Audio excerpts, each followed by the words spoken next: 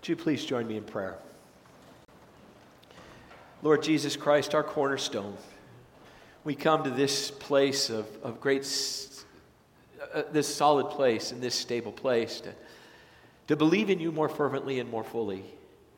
And so I pray this morning that the words that are from you, that you're filtering through me, would be just very clearly heard and caught in the hearts and the minds of all who listen today.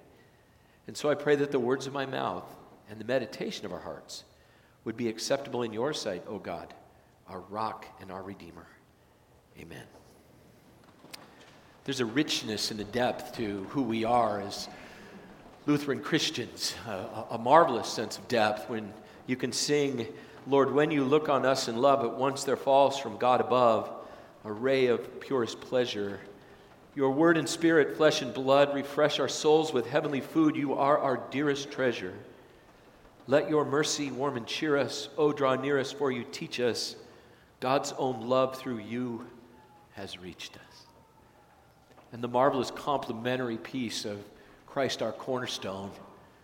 Man, I'm not sure I even need to preach today after we've sang those two beautiful, beautiful songs. But I'll give it a shot anyway. We'll see how it goes. Part of the art of preaching, the job of preaching, is to tell you something you know in maybe a new and different way so that you'll catch it or understand it with a different kind of hook that works. And so the same old thing I need to preach this week is you need to believe in Jesus. You know that. It's not a great insightful thing that the preacher needs to stand and tell you, but what I can tell you this morning is that what you believe guides what you do, what you say, what goes into your body, and what your body does. And that sort of belief system, that value system, what you hold on to, guides the identity of who you are. And that is filled up everywhere with reality. You know that, and I know that. And when that piece of you that is uniquely you in Jesus leaks out and finds its way out, beautiful things happen. Transformational things happen in culture and life and relationships and family life. It just becomes a marvelous congruence of faith and life. I love that piece. Martin Luther King Jr., Dr. King, was a life like that. There was such a congruence in him between his experiences, his education, and his heart and soul and passion. He inspired an entire generation, picking up in his speeches and in his work, motivated and inspired by what was going on around him, wanting to change the cultural status quo from being that which was negative and hurtful towards people, and in some cases murderous towards people. Dr. King had a dream because first and foremost, he believed in Jesus. And in some weird turn of events, God had taken a humble preacher and put him in charge of a whole movement. And we are the children of that legacy.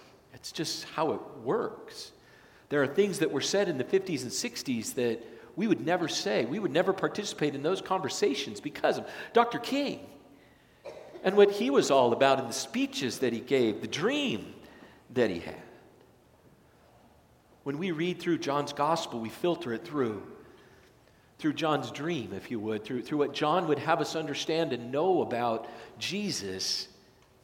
In John chapter 20, verses 30 and 31, which I said to you at the beginning of the service, is a marvelous piece of scripture here. Jesus did many other miraculous signs in the presence of his disciples, which are not recorded in this book.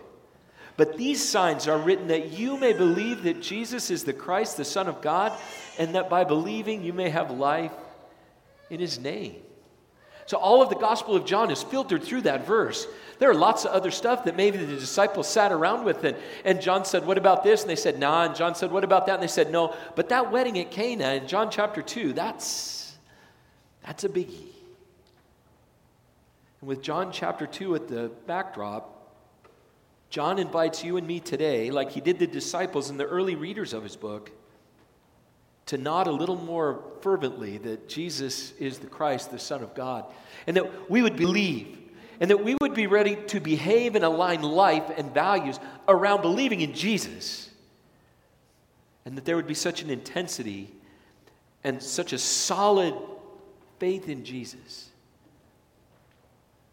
that we would live lives that are just filled with confidence, peace. Anyone can be a critic. Anyone can say, I don't believe. It's easy to be a critic. All you have to say is,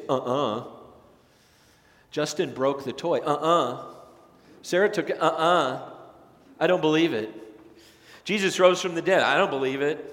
Well, you don't believe that. I don't believe in dinosaurs the way you do. And I don't believe that man came from thus and such. I believe in God created human beings. That's dumb. You're dumb. No, you're dumb. No, you're dumb. It's easy to be a critic. It's easy to say, I don't believe. But it's really hard and really difficult to say, I believe. And to let your life reflect what you believe so that there's a sense of order and stability in your life rather than this kind of randomness that goes with being a critic. Any fool can say in his heart that there is no God, no this or that. It's easy to believe in nothing, but if you believe in nothing, you'll fall for anything.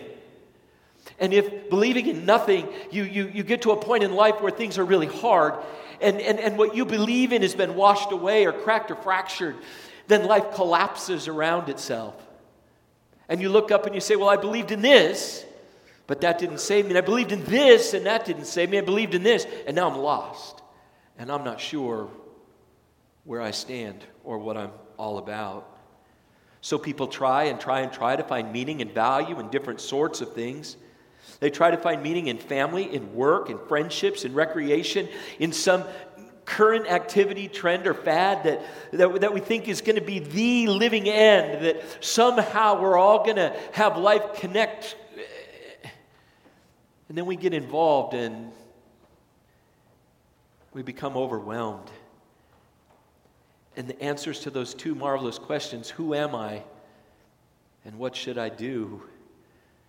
If what you believe in doesn't answer those questions, it's really easy to get lost. So Jesus goes to a wedding. I believe that. I believe Jesus went to a lot of weddings.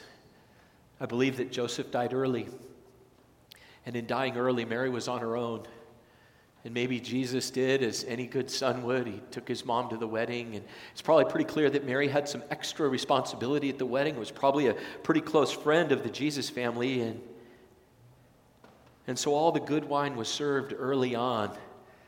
And they had even gotten through all the $2 chuck. And then Mary comes to Jesus and says, son, I think you can do something about this. No one else can, but you can. And Jesus has kind of a terse exchange with his mom. He says, just leave me alone. I'm hanging out with my guy. It's not my time yet. And then Mary almost comes to the side and says, just do what he says. Whatever he asks you to do, just do it. So something clicks in Jesus. And he says, okay, see those big 20 and 30 gallon jugs over there? You go fill those up and bring them back. Take a cup of wine to the guy and see what he says. He didn't just make one glass for the bride and the groom. He made over 100 gallons of wine. The best wine they ever had.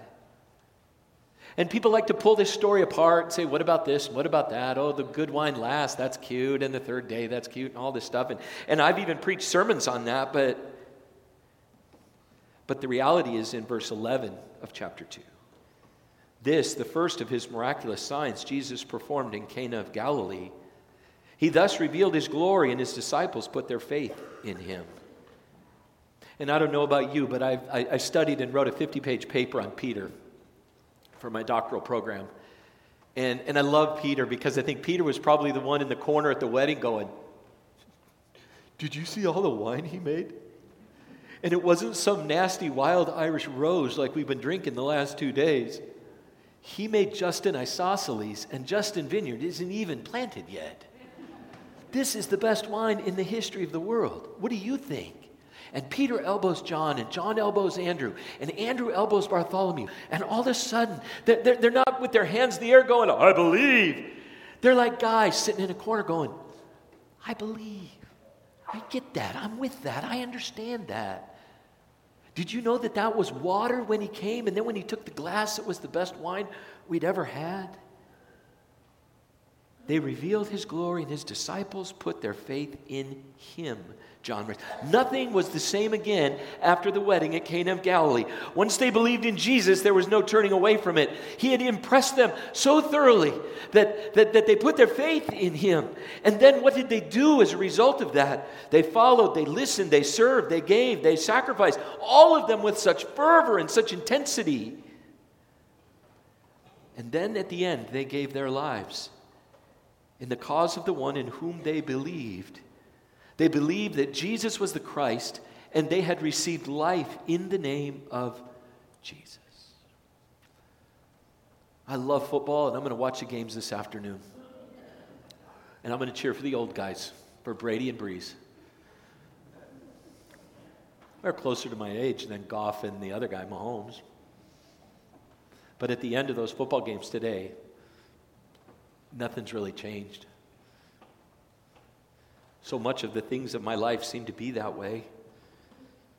You see, how much money I make isn't necessarily a measure of my life's worth, nor yours. Accumulating many, many things and having a value system that leads me to buy and have more stuff leads me to full closets, a cluttered garage, and no more meaning in my life. But if I believe in Jesus, if you believe in Jesus, if you nod a little bit and say, you're right, I believe, then there's something that goes on in your soul and your heart that gives you strength and courage and character. Something deeper and richer. So that when it feels like life is being attacked and that you're struggling, there's an inner strength that comes from believing in Jesus that allows life not to collapse, but that allows life to go on. Dr. King believed in Jesus. Dr. King was led by the Lord to say these words that will be familiar to many, many, many of us. Dr. King said, I have a dream that one day this nation will rise up and live out the true meaning of its creed. We hold these truths to be self-evident, that all men are created equal. I have a dream that one day on the red hills of Georgia, the sons of former slaves and the sons of former slave owners will be able to sit down together at the table of brotherhood. I have a dream that one day, even in the state of Mississippi, a state sweltering with the heat of injustice, sweltering with the heat of oppression, will be transformed into an oasis of freedom and justice. I have a dream that my 4 little children will one day live in a nation where they will not be judged by the color of their skin, but by the content of their character. I have a dream today.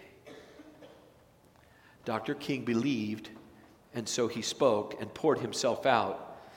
And others believed even after he was killed in the words that he said and spoke, and his legacy is carried into our relationships, into our community, into our cultures, into our families, right here and right now. Because he was convicted and convinced of what he believed. And he left a legacy of that conviction for you and me. So who is Jesus Christ that you should believe in him? Well, let's look at some of the evidence. Well, for one thing, I believe that he turned water into wine. I believe that a lot of people saw it. I believe that when they brought those glasses of wine back out and people swirled it around a little bit and said, this is phenomenal wine, I think they looked at Jesus. I think the disciples worked the crowd and said, you know, Jesus made that. The guy we're with, yeah, he's the guy. He's the Messiah. I think that over 100 gallons of excellent wine were made that day. People noticed it, and those closest to Jesus believed in him. And I'll nod yes at that. And I believe that Jesus lived for you and me. That he completely kept all of God's rules. And that when he went to the cross, he was this sinless Son of God. And that nails went through his hands and a spear in his side and a spike through his feet. I believe that he died innocent. And because I believe that he forgives your sins and my sins 100%. The Lamb of God who takes away the sin of the world, John writes. In his death as the Christ, he wiped clean any doubt that we would have that God would love us and be close to us. God loves us so much that he would send his Son, John writes in John chapter 3. There's no doubt how we stand before God as we look through the lens of Jesus. We stand before God right here, right now, and in eternity, unblemished, clean, forgiven. And we believe that. That's why we're gathered together. You see, it's easy to be a critic. It's hard to believe. Any idiot can be a critic. Idiot. Someone completely focused on themselves. Ta idia. But to believe and to believe in Jesus, as John writes, blessed are those who have not seen and yet believe. That takes work and time. And I believe that as he died for us, he also rose for us. What proof do you need of that to believe? Paul wrote in 1 Corinthians 15:6 that more than 500 people saw Jesus alive at one time. Alive. Through death and the grave for you and me. And I believe that. And I invite you to believe that with me with all your heart here and now today. Because in his life and in his death and in his resurrection, he has sealed you with his Father for all eternity. These are written that you may believe, and by believing have life in his name. And where we believe, lives transform. In essence, God has a dream for each and every one of you. But first things first and first things foremost. Second chapter of John, we've got a long ways to go. But simply today, nod your head yes. I'm with Peter and Andrew, James and John. There's some stuff I wonder about. But at the end of the day, I believe. I believe. Amen.